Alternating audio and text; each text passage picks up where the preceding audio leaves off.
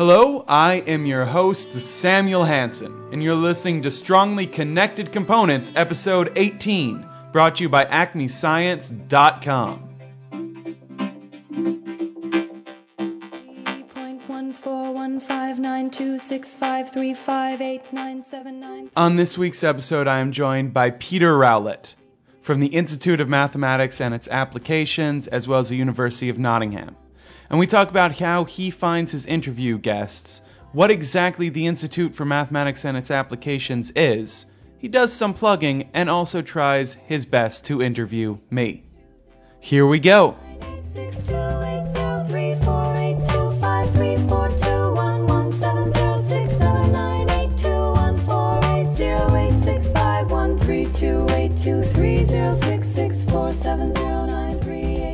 Hello and welcome to Strongly Connected Components. I am your host, Samuel Hansen, and with me today I have Peter Rowlett, the University Liaison Officer for the Institute of Mathematics and its Applications, as well as the Technology Enhanced Learning Officer in the School of Mathematical Sciences at the University of Nottingham. Sorry for obviously just reading off your website there. Hello. Yes, my head of school at Nottingham is very keen that it's technology-enhanced-learning. And not that I'm a learning officer who is technology enhanced, like a cyborg. Well, I would have to say that that would, I'm sure, actually bring a lot more students to your classes. Yes. Be the first cyborg teacher in the world, actually. I'd be quite impressed. Yes. Okay. Now another thing that my guest does is he happens to run a I would want to say rival podcast, but I would encourage everyone to go out and download it because it is quite good, called Travels in a Mathematical World. Yes. Now, if we can just get straight into this, the first thing that I read that you are is a university liaison for a group called the Institute of Mathematics and its Applications. Yeah. Now, if you could, most of my listeners are over here in the States. I should point out, obviously, that through the wonders of modern technology, you are across the world from me right now. And could you, by any chance, explain what the Institute of Mathematics and its Applications is for those who have, quite honestly, never heard of it? Yes. Well, so the Institute of Mathematics and its Applications is a professional and learner society for mathematics and its applications in the UK. Actually, I think we have 10% of members are outside of the UK, so we will have some in America, but certainly not as many as in the UK. So my job with it... Oh, sorry. Go on. Go ahead. I was going to say my job with the IMA is really about getting... You said your listeners may not be as aware of it. This is also true of certainly students in the UK. So part of my job is engaging with university students. So mostly this involves travelling around and giving talks. But one of the things it also involves is this podcast, Travels in a Mathematical World. Now, Travels in a Mathematical World is similar in some ways to what I do here. You do interview mathematicians quite often, but you also give math news and math history episodes. What was the kind of thinking behind creating more than just a one-faceted show? Well, I'm not sure. So I decided that doing what I do, I'm going to be travelling around the country quite a lot. I'm going to meet a lot of people, and some of them are going to be interesting mathematicians. So I am interested in the difference between what I do and what you do, because, for example, how do you find people to interview? I do exactly what I did with you. I just cold email a lot of people. Yeah. Okay, so what I do is, quite often I just happen to meet someone and say, they start sounding interesting, so I say, oh, would you talk to me for this podcast that I do? So quite often it's sprung on people. So people aren't often very aware that I'm going to talk to them, say, 5 minutes before I do so. And it's very opportunistic. I'm really interested in the UK, there's a sort of list of people who are really good at communicating mathematics, and everybody sort of knows this. But I'm quite interested in the sort of ordinary people, ordinary lecturers, ordinary people who work using mathematics in what they do, and who have an interesting story to tell, but don't often get to tell it. That's sort of where I'm coming from with this. But also I'm the other thing I wanted to ask is, how do you prepare? Because I don't know, I've listened to a few of your podcasts. I don't know how aware listeners will be that you and I haven't spoken before. And in fact, we've exchanged a couple of emails, but there's no list of prepared questions or anything like that. So presumably you've been on my website and on Google, trying to think of things to ask, have you? Yeah, that's essentially what I do. I mean, I've known about you for quite a while now, because I think I started listening to Travels in a Mathematical World right about when the 3rd episode came out. Right, yeah. And so it's just through Google. I do a lot of searching through websites and things like that. And I'm not of the belief that prepared questions tend to be an effective way of actually getting information. Yeah. It gives you a lot of boilerplate. Sure. So I'm as I say, I don't know that I'm going to be interviewing people just before I do. I mean, occasionally I go to a university and I send an email ahead saying if anyone wants to meet me, then we can do. But so I usually don't know the person who I'm talking to very well. And often I say to them, well, basically my job with the IMA is engaging with university students, and a lot of university students in mathematics don't know what they want to do when they graduate. I don't know if that's true where you are as well. Yeah, I'm in graduate school right now myself for mathematics, and the general talk around is, so what are you gonna do with this degree? Yes. So I think this is really interesting, because mathematics is one of the most useful degrees to do. There's an awful lot of data about all these different areas that mathematicians go into and all this sort of thing, but there aren't many jobs that are called mathematician. So you end up in this state where students think that they don't have many options. Or I meet a lot of students who, I mean, two routes are people going to finance and people going to teaching, and these are fantastic things for people to do, but they aren't for everybody. And I meet a lot of students who say to me, I really have taken the wrong degree because I don't want to go into teaching and I don't want to go into finance. Whatever will I do? I think I might quit. And it's just nonsense, because they haven't realized all of the sort of science and engineering and all the other businessy things that you can do, and just this whole massive range of different areas they can go into. So what I wanted to do with the podcast in particular was to give a lot of different examples of different things that people could do. But it isn't very well planned and it isn't very well prepared. But so I say to people who I'm interviewing, I say that this is the aim of the thing, and I ask them to tell me what they do as though they were speaking to an undergraduate student. And actually, usually I don't ask many questions, or sometimes I don't ask any questions. And if I do, I quite often chop out what I've said. So it's like them telling a story. So I'm kind of interested in that as a difference, because yours is definitely an interview, and I'm definitely aware that you're going to interview me, a couple of weeks beforehand. And I think that's an interesting difference in sort of procedure. I'm sure it is, and it does end up with very different results, whereas I tend to try to steer the conversation at least a bit. I mean, I'm totally fine with people going off on tangents that I never expected.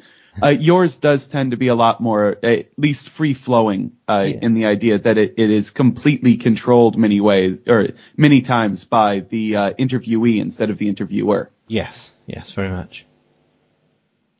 Okay, well, since I am actually the interviewer and I am steering this, I wanted to talk a little bit also about another media project that you've been doing, at least internet media project, and that's the History of Maths and X. Sure. Yeah, I've realized that I didn't answer your previous question, did I? But you asked why do history and news as well. Oh, so I completely forgot about that. You completely derailed me there. Yes.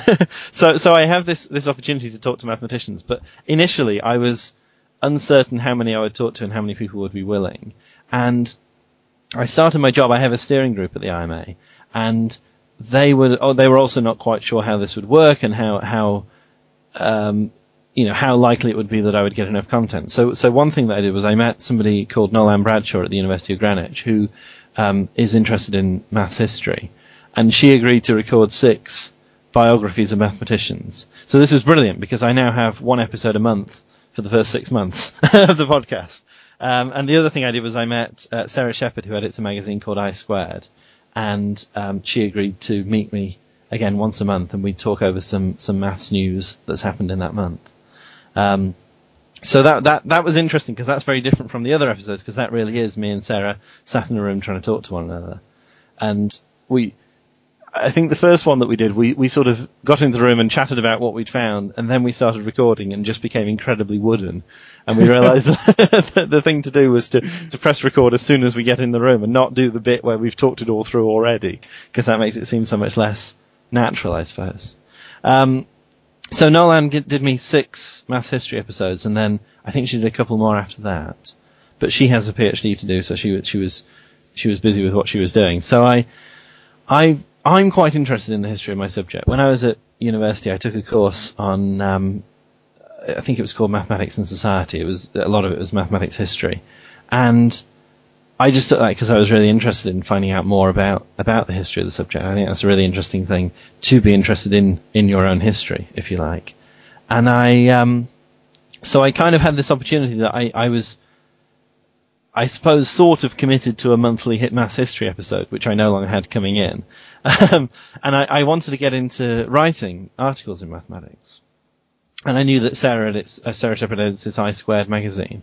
So I sort of offered to Sarah that I might write a maths history article each time she has an issue, and that I would give a talk based on that article, which would be videoed, and do a little extra bit of content that would go on the Travels in the Mathematical World podcast, which sounds all a bit ridiculously much to do, and in some ways it is. But I just finished writing one today, actually. At least I think I've finished it. I might read it over tomorrow and edit it slightly. But Sarah's actually at now the 12th episode of the 12th issue of I2, and has decided to finish that because she's coming into the final year of her PhD, so she's got that to concentrate on. So I'll have written 3. Assuming that this one is all right for publication, I suppose. And I think it's really interesting because I've not written a lot of popular maths before, so that's been really interesting. I give a lot of talks for the IMA, but it's sort of a different thing to be videoed giving a talk. And I mean, you've touched upon the other part of my life, if you like, is the technology enhanced learning side of things, e-learning or what have you. And so I've given 2 of these already, and the first one, we have a room at Nottingham University where you can push a button and it records the lecture for you, which sounds brilliant, but it isn't. I don't think the results are quite as good as you would hope. So the first talk that I recorded using this system with the push button recording. The second one, we have a lecturer at Nottingham who is interested in recording his own lectures, and he's developed a sort of a system with a tablet PC, and he writes on the tablet PC and it records the screen and it records the audio, and now he has a webcam and it records him as well in the corner of the screen and all this. So I borrowed his kit for my second talk and I recorded it using that. So that was very interesting. The third one, I've just written the article, it'll come out next month or something, and I'll want to record a video to go with it. Now I don't know how it works in America, but here we have an academic year from September to September. Do you have that? In a way, for my university, it starts late August, and then there's 2 semesters, one ends in May, and then we have 3 short, condensed summer sessions that run until August. Okay. So for undergraduates here, we have generally sort of late September until Christmas, and then January, February until this time of year. Students are going to start their exams next week, and then they go on a summer break. So although I'd like to give a talk and record it, there won't be any students to listen to it. So I'm interested to see what I'm going to do with the third episode. I think it might be a bit more sort of me in a room talking to a camera, which is a different thing again. And I'm really interested in trying out different ways of doing this, I suppose. And at the same time, Nottingham has an Open Educational Resources project. So Open Educational Resources is sort of recording content and putting it online, or putting it doesn't have to be video, I don't think. It can be anything. But the pioneer of this was MIT in America, who have an open courseware website. Yeah.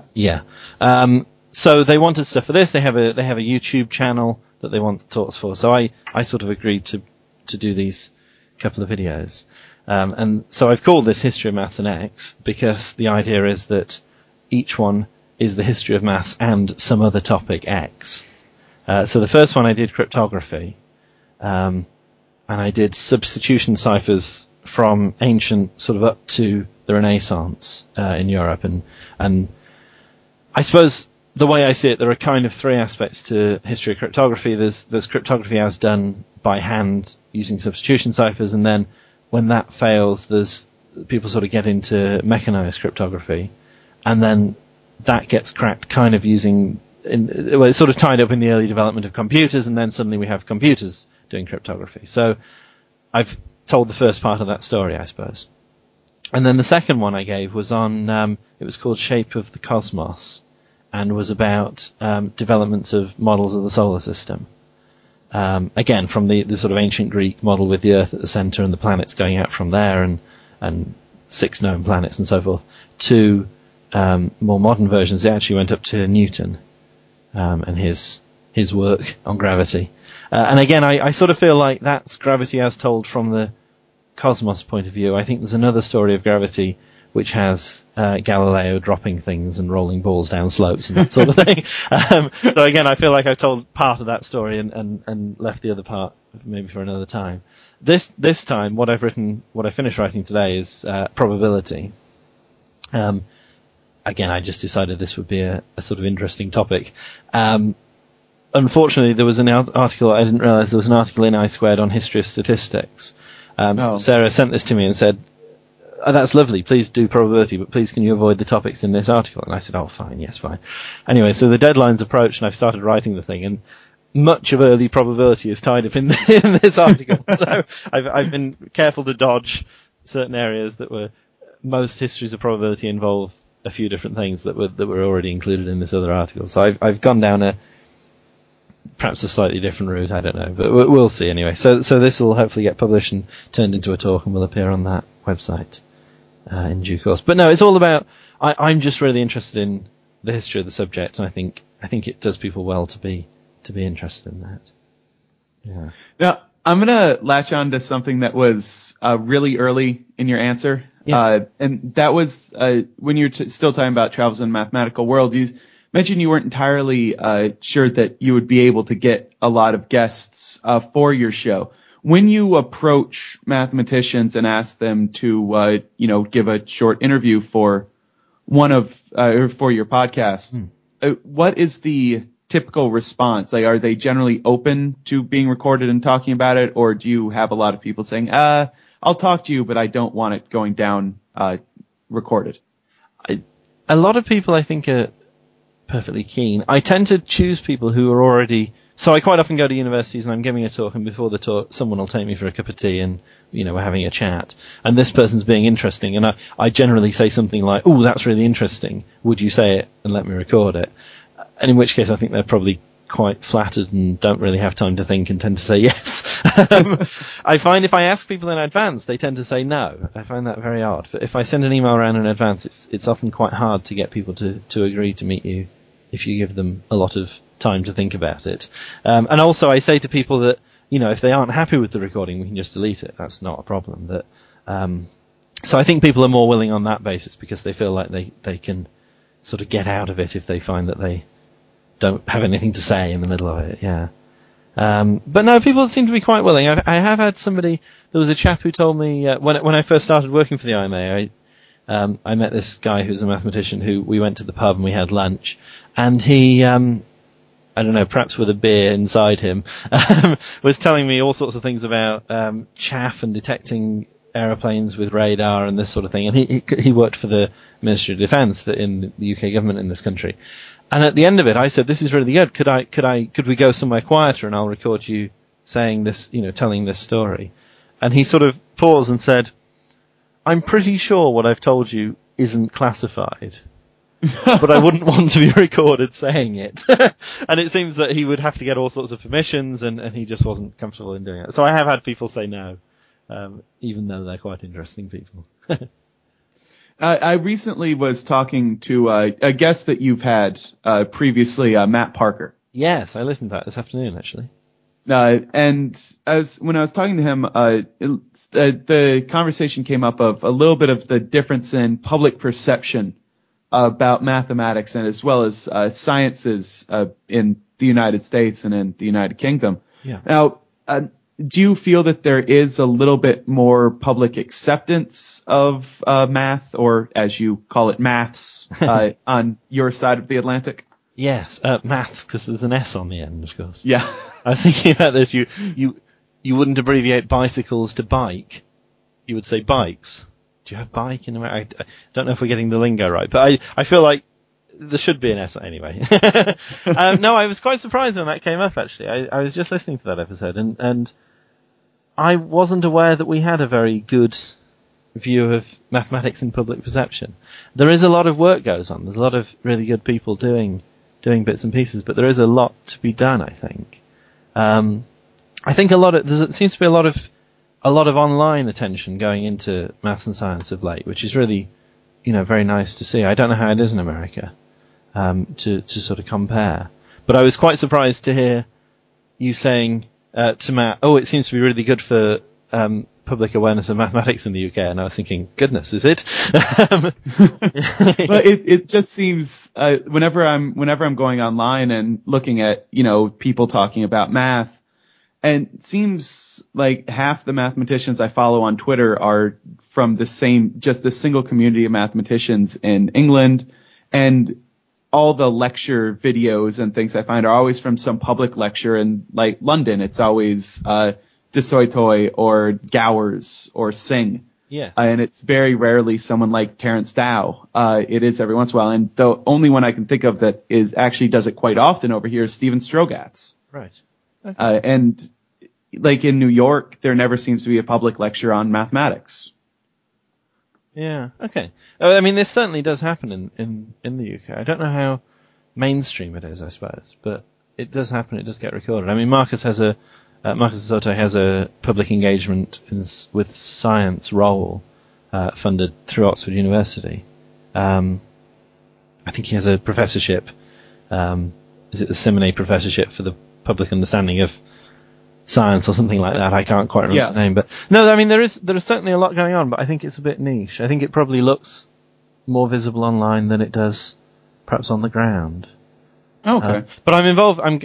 There's a couple of events coming up actually that there's an IMA conference called How to Talk Maths in Public, which I'm going to, which I'm quite pleased to be going to, because I don't think it was right for me to go as an IMA employee, because my job there is engaging with university students, and this isn't aimed at university students. So I applied as a delegate, and I'm being allowed to go, which is quite nice. And so there they have a few people who are working in maths promotion, in sort of public engagement. They're going to come along and do workshops and talks and things like that. So I think that'll be really fun, because I do feel quite like I'm playing at it. It'd be quite nice to go along and see what other people are doing and perhaps learn how to do it properly. I don't know. And the other thing is, I think Matt talked about as well was Maths Jam. Yes. Yes, which I keep putting into Google as Math Jam, so perhaps I'm catching this lack of an S problem. But that's really exciting, because I think that's inspired by Gathering for Ghana, because you have that. Yeah. Is that right? Have I said that right? So, yeah, I was on the website yesterday, I think, and they mentioned the Gathering. Yes. So from my point of view, that's an amazing thing to happen, and we're just trying our first tentative steps in that direction. So I think it might be a grass is always greener situation. But no, I've just sort of just found out about that quite recently, and I think I might go to that as well. So that sounds like it'd be really fun. It says on the website, it says like-minded, self-confessed maths enthusiasts to get together and share stuff they like. It seems to be coming from a nice place. So I think there is definitely stuff going on. And I mean, even outside of London, I'm on the local branch, because as well as working for the Institute of Maths and its Applications, I'm also a member of that organisation. So I think I joined as a member about 4 years before I started working for them. And I'm on the branch committee for the East Midlands branch of the IMA. And one thing they do is, well, most of what they do is organise talks. And I seem to have got myself in a situation where I've invited the speakers for the next 3 talks, which is unusual. There are about 8 talks a year. But next week, actually, we're having a chap called Chris Budd, who's very good at maths promotion, come and give a talk which he's called Maths In and Out of the Zoo. And he hasn't provided an abstract for that, so I'm quite interested to see what that's going to be about. And then next month there's a chap called Edmund Harris, who I know, he has an outreach role at Leicester University. So Edmund's a really good chap. I just met him recently. his research is in puzzles and tiling, in tiling patterns, and he's giving a talk called Puzzles, Tiles, and the Limits of Mathematics. So that'll be interesting. And then we take a summer break, and at the other side of the summer break, a chap I know called Naira Chamberlain is going to come and give a talk, which is on mathematical modelling from a different perspective. He works in sort of operational research. So that's quite fun. There's quite a lot going on with that. I think we get about 8 to 10 talks a year. And then during the summer break, I think we've challenged the West Midlands branch of the IMA to a Skittles evening. In a pub in Leicestershire, they have these big long Skittles alleys with you throw a wooden ball at some wooden Skittles, and we're going to go and challenge them. Not that either group is any good at this, I don't think. And there's talk of a joint trip to Bletchley Park with the West Midlands branch as well. And also the IMA has an early career mathematicians group, which is, I suppose, IMA members in the first 10 or 15 years of their career. And there's talk of all these groups getting together and going to Bletchley Park, which is where the UK's code-breaking effort happened during World War II. So it's where Alan Turing worked, and it's where, I mean, in some sense, early computing took place, and certainly, mathematicians and crossword solvers and linguists got together and tried to crack German codes during the war and did a very good job of it. So that still exists. That's there as a museum now. And I think we're going to go along for a day trip, which I'm really pleased about because I've never been. I've been near it for a conference, but the conference was active entirely while the place was open, so I just didn't have the opportunity to go along and have a look. So I'm quite pleased at that, if that's going to happen. So I mean, I guess there's quite a lot going on, but I mean, the audience, the average man on the street sort of thing is perhaps less engaged with that sort of thing than it might seem. Yeah, I can easily see how it's just self-selection bias. I don't see the man on the street over there, and I see the man on the street here, so I just assume the cool math things I see on the internet is all that's going on. Yes. Yes. That and really interesting games of football. Right. Now, there's one last thing I want to ask you, and this is something that I ask every mathematician and math person that I have on here who has a Twitter, and I will continue to do it because I'm obsessed with the platform.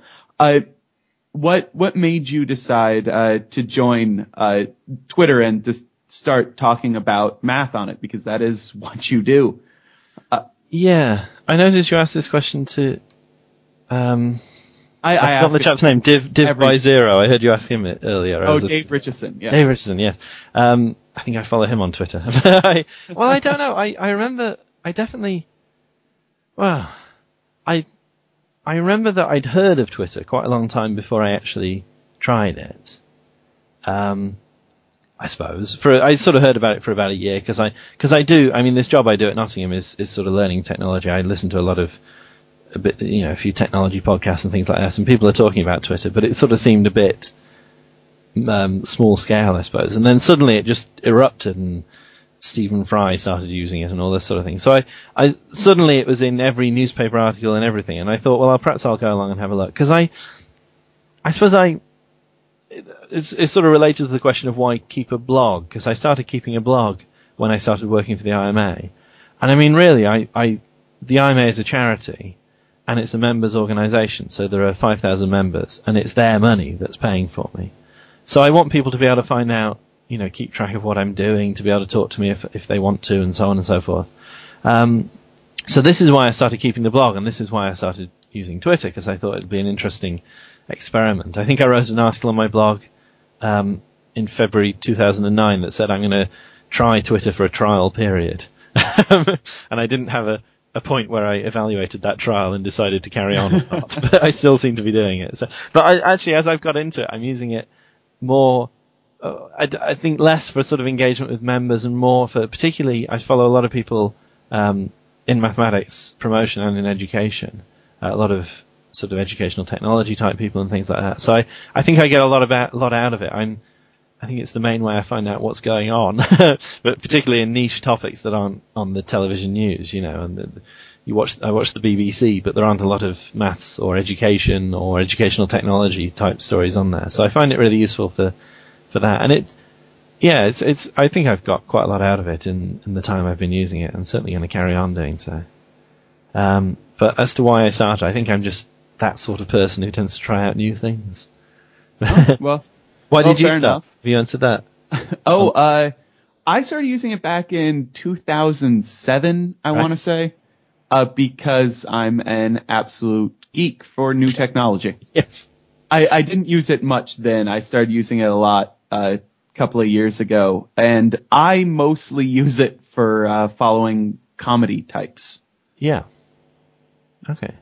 Because I think I don't know what it's like over there. There's a perception. There's a lot of people make jokes about Twitter that it's all, I made myself a cup of tea and now I'm going for a walk kind of stuff. And I very deliberately don't do that sort of thing. I don't post. I'll post that I'm going to go and give a talk somewhere, but I don't use it for sort of everyday life things. And the other thing is, I think a lot of people are on Twitter to follow people who they think are interesting, and I guess I don't do that so much either. I tend to follow people, and people that sort of talk both ways, I think. But I find for a while I had some people who I followed, and I read everything that they posted, and now it's just got ridiculous because I have sufficient people on there that every minute there are 8 new tweets to read or something like that. So now I use it far more as a dip-in service. And I think it's really interesting because you sort of just get a sudden snapshot of what's going on. Particularly, I don't know how aware you'll be, but we have a new government in this country yes. today. So last night, there's this arcane thing of David Cameron went to the palace and the Queen asked him to form a government because it's still a monarchy over here. And this is how it works. And so I was on Twitter last night watching what people had to say about it at the same time as watching the news, sort of glued to this ridiculous helicopter following David Cameron's car thing that they did. And I think it's really interesting to just sort of dip into it and find out what people are saying about different topics. Yeah. Okay, well, I want to thank you so much for jumping on Skype and talking to me for these past 30 minutes or so. That's all right, yes. And here is where we're going to call it quits for another episode of Strongly Connected Components. If you want to get in contact with me, leave me any feedback, or perhaps suggest a guest that I should possibly maybe want to talk to for this show that you all love so much, please email me over at samuel@acmescience.com. That is the same email address that I give to my family, and they don't email me there either. So, why don't you email me so I can at least have something to do in between recording these episodes. This episode, as they always are, is released under Creative Commons Attribution Share-alike license, so please feel free to take any of the audio, remix it, as long as you say that I was the one who originally recorded it. The music is a Creative Commons licensed song that I got from SP12 over at opsound.org. The intro music, though, is from Hard and Firm, the song Pie, off of their debut album Horses and Grasses. So I want to thank you once again for listening, and hop on over to acmescience.com to find links about this episode as well as all of our previous episodes, and information about combinations and permutations, the Jerry Springer to this show's Maury. Sorry, that isn't a really good descriptor, but I don't think anyone listens this far down into the outro anyway. I hope you have a wonderful week.